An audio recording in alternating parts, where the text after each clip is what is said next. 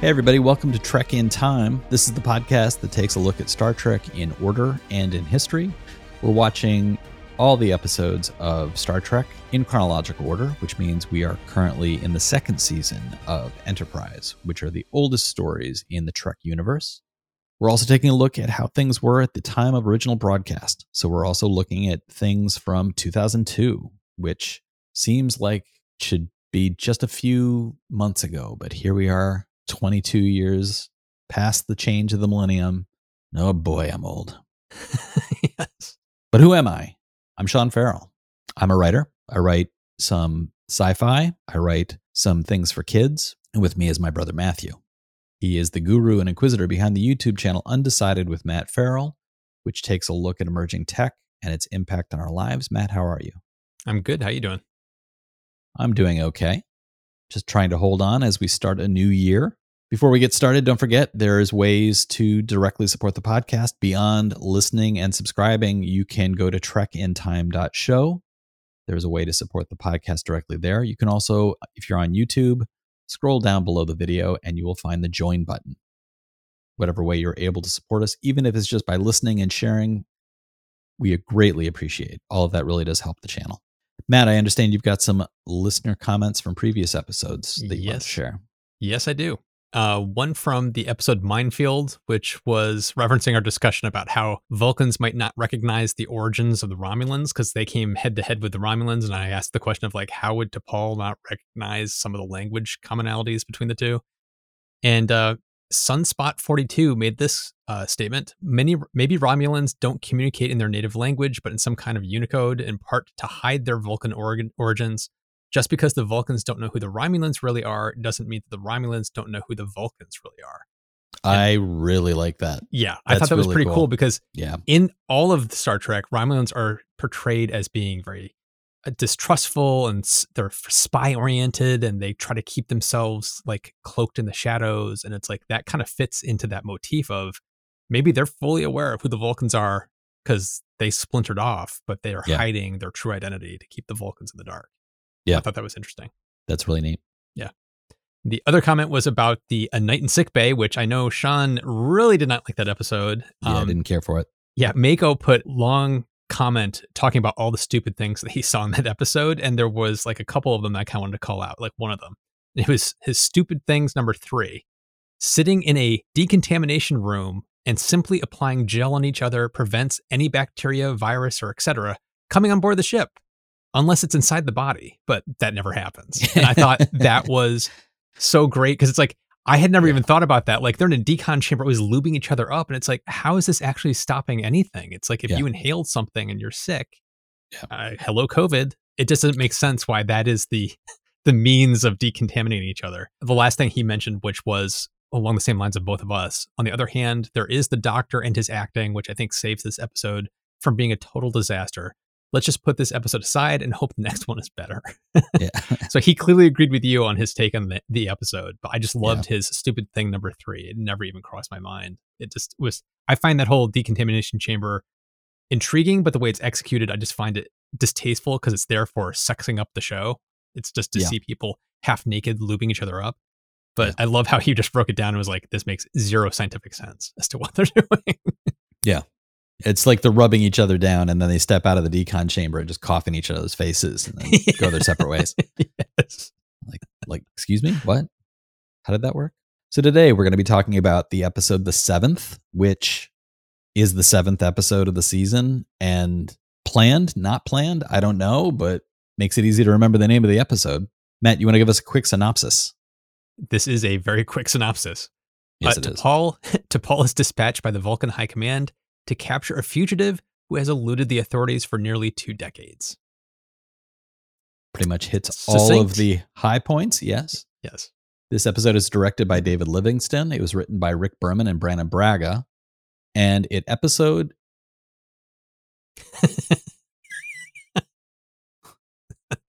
aired on November 6th, 2002. I have been telling Matt this week my brain is mush.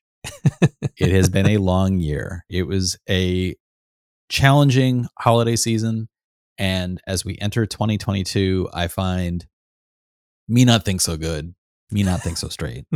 So please bear along as I grapple with saying simple sentences like, this episode aired on November 6, 2002.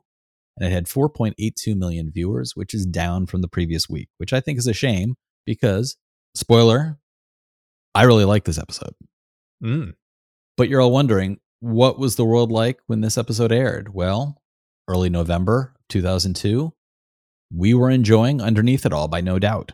One of the first songs to come up in this podcast that not only do I remember that it exists, but I still occasionally listen to it and still think it's a good song. So interesting little turn of events there. The opposite is true with the movie this week, which was The Santa Claus 2. It made $29 million. And poof, thank you. Matt, do you still watch your Blu-ray copy of Santa Claus 2? I watch it every weekend, Sean. Except at Christmas. Except at Christmas, yes. Right. And this week on CSI Watch, 27 million viewers. We're going to have CSI in the most watched category for a while. So hold on, folks. And in the news from the New York Times, this episode airing on the Wednesday after Election Day in the U.S. in 2002, which is the first federal election after 2001's attack on 9/11, saw the President Bush, gaining control of the Senate. The GOP retook the Senate in a sign of presidential influence. At the time, there was a really strong push behind President Bush. The unifying event of 9/11 gave him a lot of power. And the Senate control going to him meant that he controlled both houses. And along with his election, Governor Pataki, a Republican, won New York, and the president's brother, Jeb Bush, won the governorship in Florida. And this, to cast an eye much further forward, put Jeb Bush on the short list of people who were expected to run for president in the future and potentially would win the presidency in the future. The Bush family was seen at this point as particularly strong politically. So on to the episode, the 7th. We find out, because of a covert message that is sent to T'Pol, that T'Pol is being given a special assignment. And right out of the gate in this episode, T'Pol shows up after getting this message. We see her in her quarters at the beginning of the episode, reading what looks like probably poetry or philosophy of some sort. We see some Vulcan writing. I thought that was a really nice way of then when she sits down at her computer and she gets the message from the computer and we see the same type of writing of signifying like this is from her world. This is not through main channels. And she gets a message to basically say, we found him. And I really liked that the next moment is her going to Archer and asking for help in getting to a specific spot in space, being given a pilot and a shuttlecraft, and not being able to talk about it. What did you think about the scene that followed her getting the assignment? I thought it was a really good scene because it showed the conflict she was having. She's also been a Vulcan that we've seen that struggles with her emotions more than other Vulcans. And so it was nice to see this like struggle she was having with this command she was given. And you could tell that she wanted to give the captain more information, but just really couldn't. She just didn't want to talk about it necessarily, but also was under strict orders not to. And it kind of led into the whole thing of like, I don't know how far ahead you want to jump here in the conversation, but like, I think you should jump as far forward as you need to. The whole, when she actually asks the captain to come along and it's clearly not authorized, he's not supposed to be there. The captain is basically, she's basically saying, please, I just need you there. And he just, as a friend, is saying to her, yes, I'll go with you. And he doesn't even tell Trip what's going on because he knows that this is something that's very serious for T'Pol. And so he's just going to play along and follow her lead. And so he's not even confiding in his best friend as to what they're going there for. I thought that was a really nice, there's a little tension because you could tell Trip was hurt. Like, come on, why aren't you telling me? But he's just, you can tell the captain's just, when he makes a promise, he's going to stick to that promise. He goes, I can't tell you. Just, if anybody tries to find me, stall them. Don't tell them I'm with her because like this could get things in a bad situation. I like the way the whole thing was set up of how she knew she needed some kind of emotional support, somebody that she could really truly trust, and leaned on the captain. Because this is where I feel like the whole show has been trying to build, is that relationship between the two of them, show that there's a real true bond, that they really trust each other. And this was like the first time I think that the show really is paying off on that friendship that's building between the two of them. Yeah. It feels very much like one of the goals of this was to, without it being about Kirk and Spock, Yes, show how can two people from such different cultures forge that kind of trusting relationship. And this episode felt like a huge payoff for a lot of little moments that have happened over the past full season and the first few weeks of season 2. And I think especially in season 2, they've kind of like cranked it up a little bit to the moment that they earned in this episode with, right at the beginning, Archer's response to the request from the Vulcans. He responds to it with humor. He doesn't respond to it with defensiveness. If this episode had taken place in the first season, he would have been defensive about it. At this point, he's kind of taken on an air of like, are you kidding me? Really? Like again? Like we're being kept in the dark again.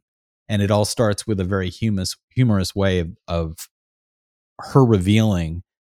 She walks in and says, later this afternoon, you will get a call from Admiral Forrest. And his response of like, how do you know what I'm going to get later today? Like, how do you come to this moment? And him trying to get more information, but doing it in a way of like, let me guess. You can't tell me. Okay, no problem. Okay, dismissed. And it's this very kind of, all right, I'm a little exhausted by all this, but I'm taking it in stride. And then you see the same thing from the rest of the crew, I thought, in another really well done scene where they are standing around there. They have that command center, which is behind the captain's chair, which they use as their kind of impromptu, let's all stand here and talk for a few minutes about what's going on. And they've done that in various episodes. They do it here. And the captain has revealed to the command crew, we are going to a location in space where we are going to be giving a ship and a pilot to T'Pol. She's going to go do something and we are going to wait. And the rest of the crew responds in kind, as the captain did, with, we have questions. Why won't you share it? But we won't push. We all know T'Pol. I like the fact that in this moment, as opposed to, again, at this point a year ago, early in the series, if T'Pol was given this kind of secret mission, the crew would have been behind her back, going to the captain and saying, why are we letting this Vulcan call the shots? Yes.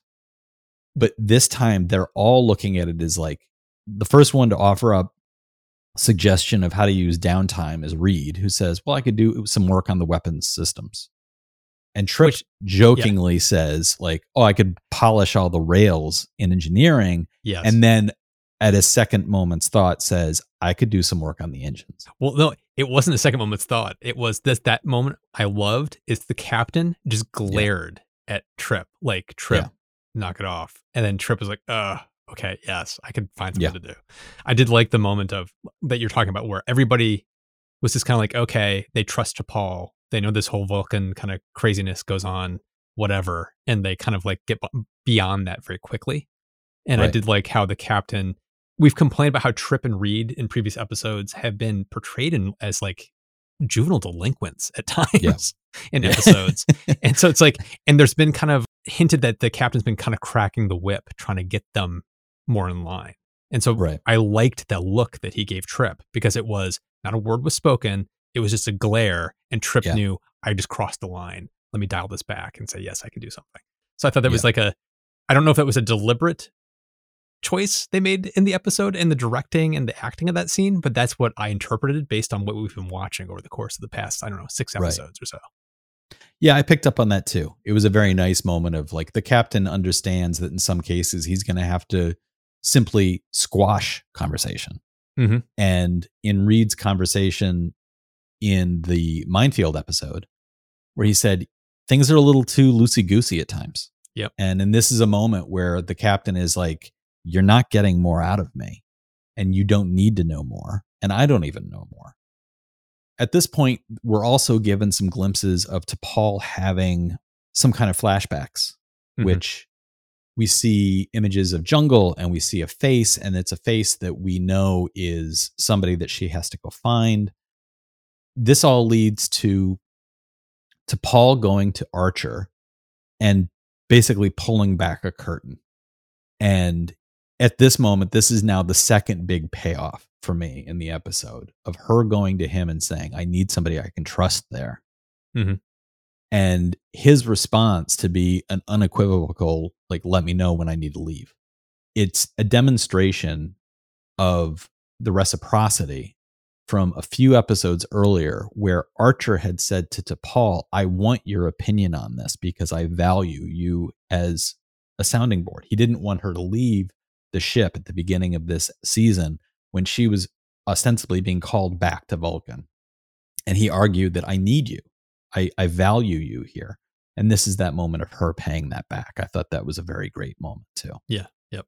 So then we're given a nice trio. I wish Mayweather had, again, I will say this probably every time he shows up on screen, I wish Mayweather had a little bit more of a voice in this episode, but the fact that he is the main pilot of the Enterprise and now he's being taken on this mission is another demonstration of the seriousness with which T'Pol is handling this. She probably requested that Mayweather be the pilot that she be given. So the three of them plan on going to the location of T'Pol's assignment. She reveals to the captain, we are looking for this individual who was a deep agent from Vulcan, along with several dozen others who were going into a planet to expose corruption. And as that corruption was exposed and that government became friendlier to forging an alliance with Vulcan, those agents were then pulled back. But there were a handful who refused to come back. And T'Pol was one of the security agents who was sent in to retrieve these wayward agents. She says all of that very factually. I accept that within the episode, she understands that all to be true. Archer understands that all to be true.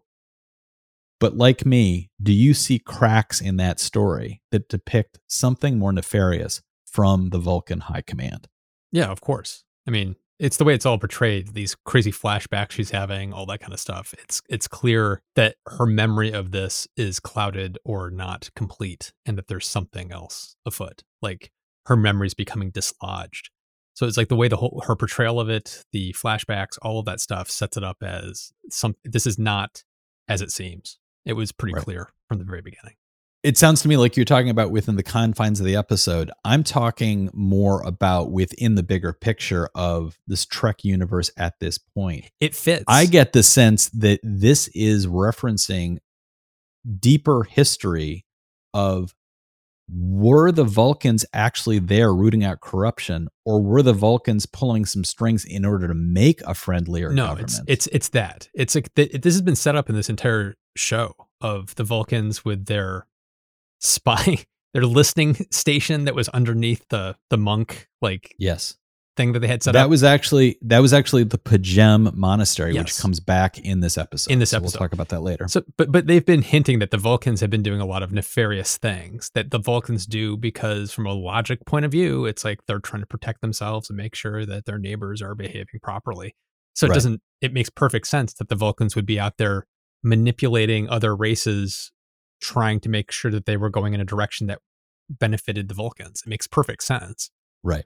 It's gross, but it's clearly they're hinting that the Vulcans are just as nefarious as everybody else has been around the galaxy. They don't have a clean history. They have a dirty history, and we're getting a little hint of that. And to put this into the context of the era in which this episode was produced, the original series storylines all reflected a Cold War mentality. Mm-hmm. This episode is produced after 9/11, during an era in which America's influence around the world was not only being called into question, but its actions in that influence were being called into question. We had things like Iran-Contra, where the U.S. government was swapping weapons with unfriendly countries in order to destabilize certain parts of the world. We had 9/11 itself, which was the result of actions from people who decades earlier had been supported by the US in their fight against the Soviet Union. And we had now in 2002 the resurgence of the US concerns around Iraq. Again, Iraq previously an ally in our desire to destabilize Iran.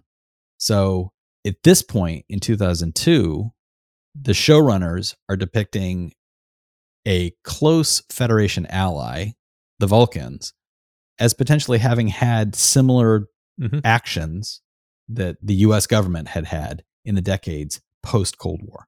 Yeah. So I think that's an interesting aspect to this episode. The reconstruction of a Vulcan past that is not philosophically or ideologically pure. Yep. It is shadowy at points. So the person that they're pursuing, from T'Pol's perspective, is the sixth and final member of the group that she had rounded up. And he had been trained in getting into smuggling circles to be able to root out that corruption.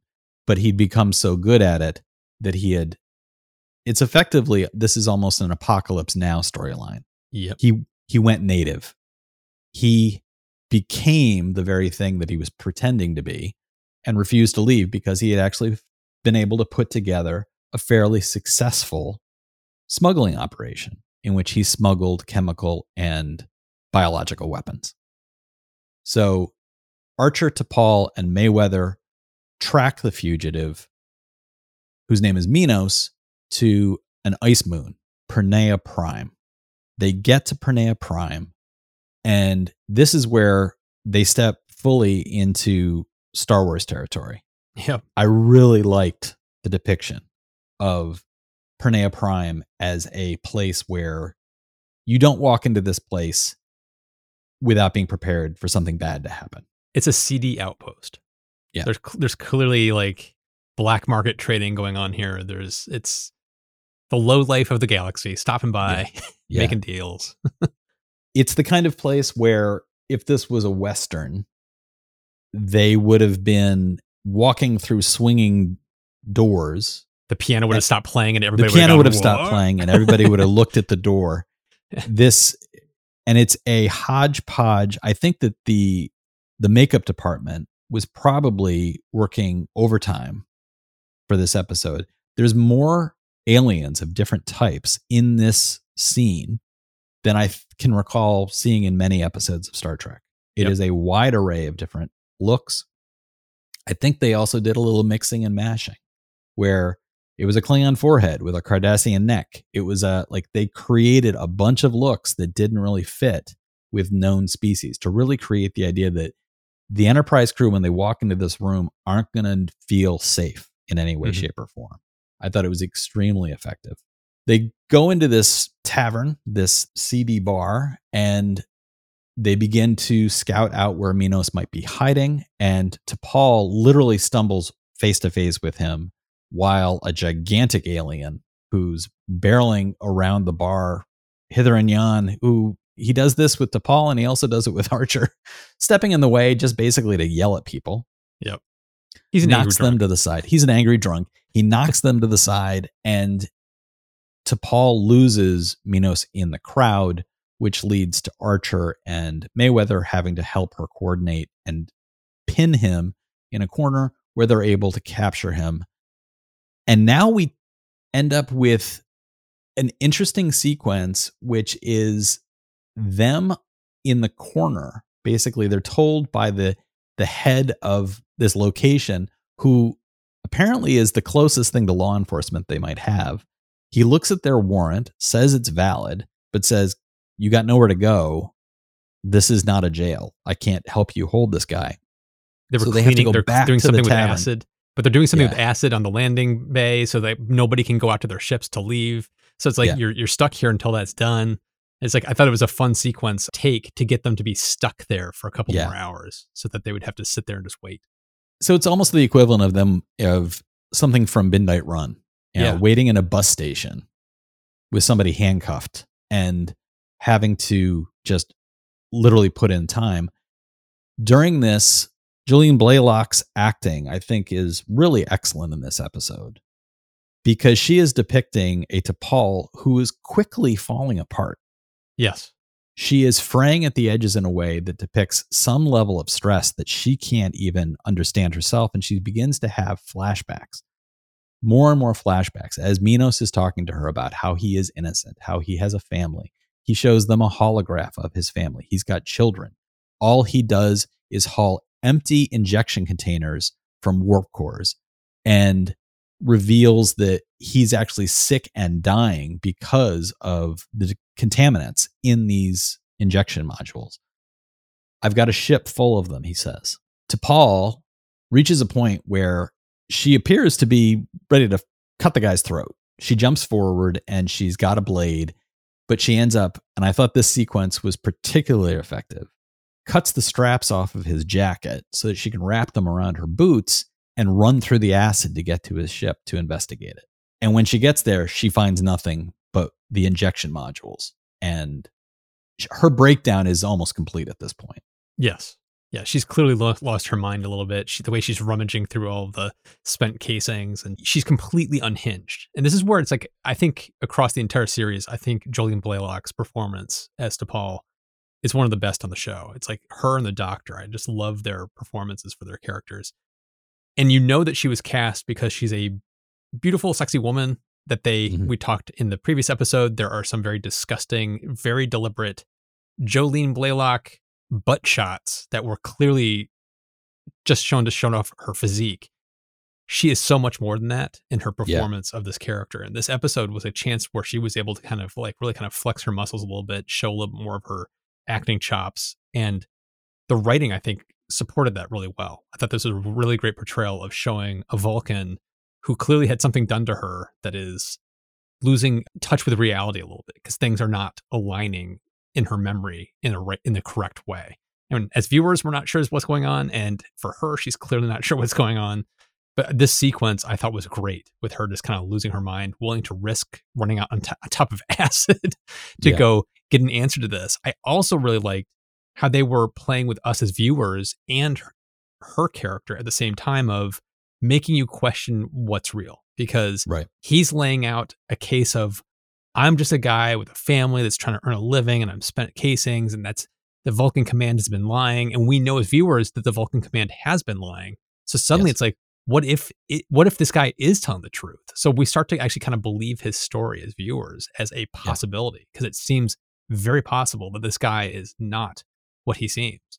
And so I thought it was a really nice play on not just the characters, but us as viewers. Yeah. For the character to have any growth, there has to be change. And for a Vulcan, the idea of change has to be, if you're taking a well-adjusted Vulcan, well, what are they going to change to? Are we going to have a show about a well-adjusted Vulcan that becomes maladjusted? Like, that would be terrible as a hero story. But like Spock, his story wrestles around the duality of his personality. And how does he marry those two aspects of himself, the human side with the Vulcan side? And with T'Pol, we are given at the beginning what seems like an adjusted Vulcan. And we do get a little bit of destabilization to lead to growth of incorporating those harder parts of the backstory. And this is one such moment as she is having these flashbacks and realizes that Minos had a partner. There were not 6 people that she was supposed to round up. There were 7. Hence the title of the episode. The 7th, she actually already killed. And that's part of the flashback. She keeps having the flashback of chasing Minos and a partner through the jungle of Risa. And when she catches up to the partner, she has a memory of him reaching for a weapon and shooting him. But as she keeps talking to Minos, and Minos keeps hammering on the fact that all I want to do is be left alone. I'm not the criminal they say I am. I'm innocent of other crimes other than being a fugitive. Her memory begins to shift, and the weapon that he's reaching for begins to disappear from her memory. And she begins to question, did I murder an innocent man? And she basically logically deduces that she must have undergone a process called Philara, which is a treatment of outside Vulcans, not just the individual themselves, but outside Vulcans helping the Vulcan with a memory that is undesirable and causing emotional turmoil to force that memory so deep and hide it so well that it's no longer existent for the Vulcan undergoing this treatment. T'Pol now realizes she's undergone this. I think it's a really great callback that she underwent this at P'Jem, which then ties into not only the fact that P'Jem was the location of the listening station that the Vulcans had hidden in order to spy on Andoria, but it reveals a little bit more retroactively of her response to P'Jem when they go and visit uninvited. Why is she so somewhat protective about P'Jem? P'Jem has this intense personal relationship to her, even if at the time she didn't recognize why. So she is dealing with basically false memory issues. She's unable to trust herself, linking right back to her reasons for bringing Archer along. She needed somebody she could trust. There's a sequence where Manos is able to get away. He starts a fire in the place where they are while Archer and T'Pol are talking outside about the fact that she is losing it, and Archer is showing his concern for her. Minos starts a fire, and in the midst of the chaos of the fire, he's able to get away from them. But they apparently beat him back to his own ship, and they are on his ship looking around when Mayweather is told to go into the pilot's area and get life support going because the ship is so cold. And when he does that, he identifies something which isn't showing up on their sensors, but it's clearly got high energy output. And the captain very casually says, well, let's see what it does when I turn it off. And when he turns it off, turns out there's a hidden smuggling compartment in the ship. Minos is hiding inside of it. And now we have an action sequence, which it's fine. There's nothing about it that stood out as like, this is the best part of the episode, but definitely it gets the job done. It gets the job done. Yeah. Cut to the end of the chase when they are out on the platform. T'Pol is watching Minos run away. She is still conflicted. She has a shot. Archer is standing with her, and Archer says, you need not to judge him. You just need to bring him in. And she says, I no longer trust myself. I needed you here because I trust you. And he says, then trust me when I say you need to simply bring him in. And she shoots Minos, knocking him out. They tie him up. And after they've done all of that, Mayweather then finds a storage compartment filled with the biotoxins that it was suspected Minos was smuggling all along. So the stories he's told, the emotional manipulation he's tried to play, all of that is, as Archer claimed, like this guy is going to say and do anything in order to get away. But all of that is turned out to be fraudulent, that Minos is in fact the criminal that the Vulcan High Command claimed he was. That whole storyline I thought was superb. I do want to bring up the B storyline a little bit. With Trip. There's a little bit of a comedic trombone playing in the background. Yeah.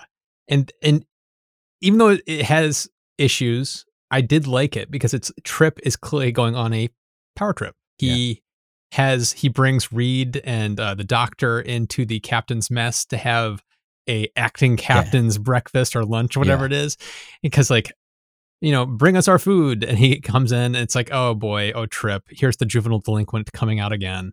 Yeah. But what I liked about it was he never got to enjoy his meal. He got a taste of what it's like to be a captain. He keeps having everybody radioing to him or asking him, like, we need approval on X, Y, or Z, and they're big decisions that have to be made, and he keeps trying to put it off.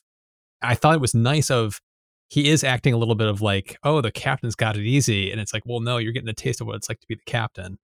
Right. And I also really enjoyed the moment where he had to basically lie to the Vulcans when they showed up. The entire sequence I thought was hysterical because the captain is trying to get a hold, the Vulcan captain is trying to get a hold of Archer, and he goes on camera to pretend to be Archer. And so he gets on camera while also not actually saying he's Archer. Yeah, he's being very coy about it. And when the Vulcan captain says to him, "You're younger than I thought you would be," I loved his response of healthy living. He's like uncomfortable, not knowing what to say. Yeah.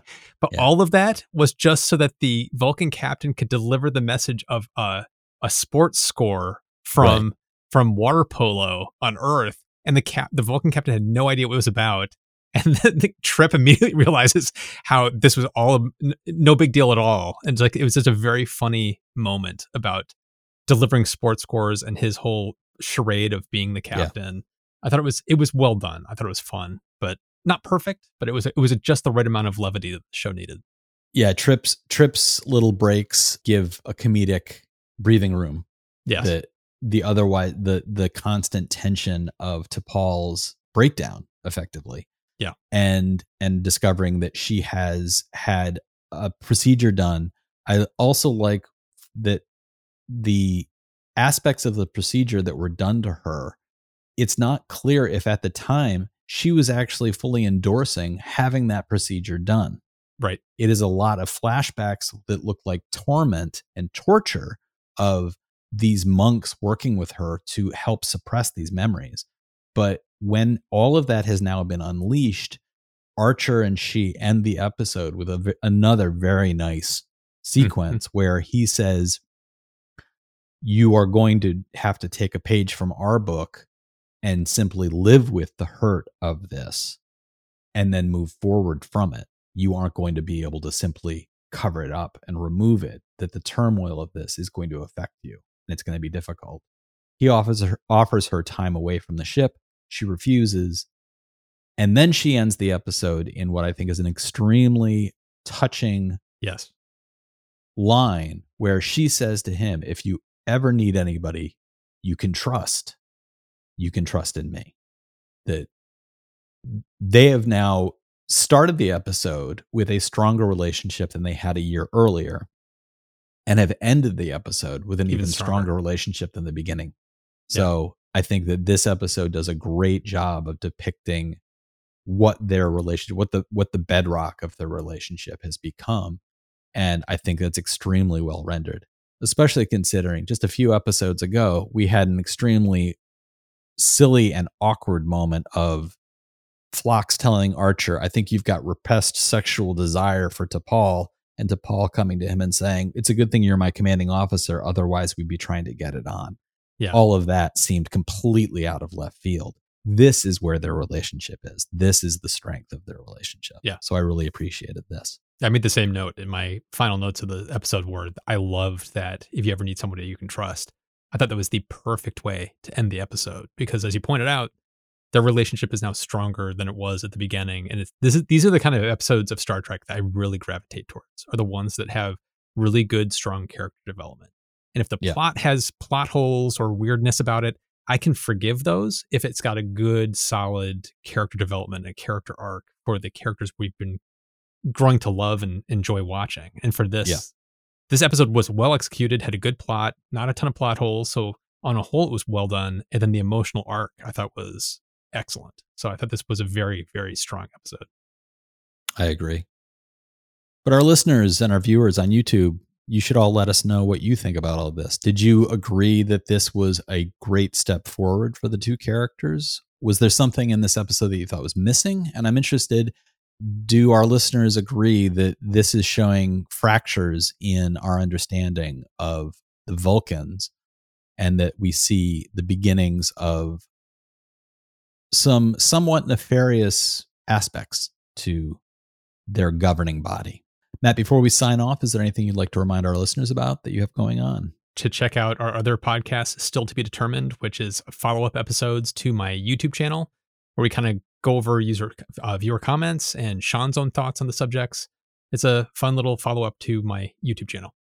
As for me, you can check out my website, seanfarrell.com. You can also look for my books on Amazon or Barnes & Noble, your local library, any bookstore near you. They should all be available there. Thank you so much for your interest if you do so. Remember, there are ways to directly support the podcast. You can visit trekintime.show, and there's an opportunity there to throw coins at us. And if you're on YouTube, you can scroll below the video and you'll find the join button, and you can become a member there. If anybody has any comments, corrections, please do reach out. You can find the contact information in the podcast notes. On YouTube, you just scroll directly below the video, of course, to the comments section. Please do remember to subscribe and to like the episode. Matt, next time we're going to be talking about the episode The Communicator. Any predictions? What will we be talking about? We're probably going to be talking about a communicator. Very good. The entire episode is just 48 minutes of looking at a communicator on a table. Exactly. Every now and then I could be wrong, but how could you be wrong? I mean, come on. Please remember to subscribe, to like the episode, share it with your friends. All of that really does help the channel. And do come back next time. Thanks so much for listening, everybody.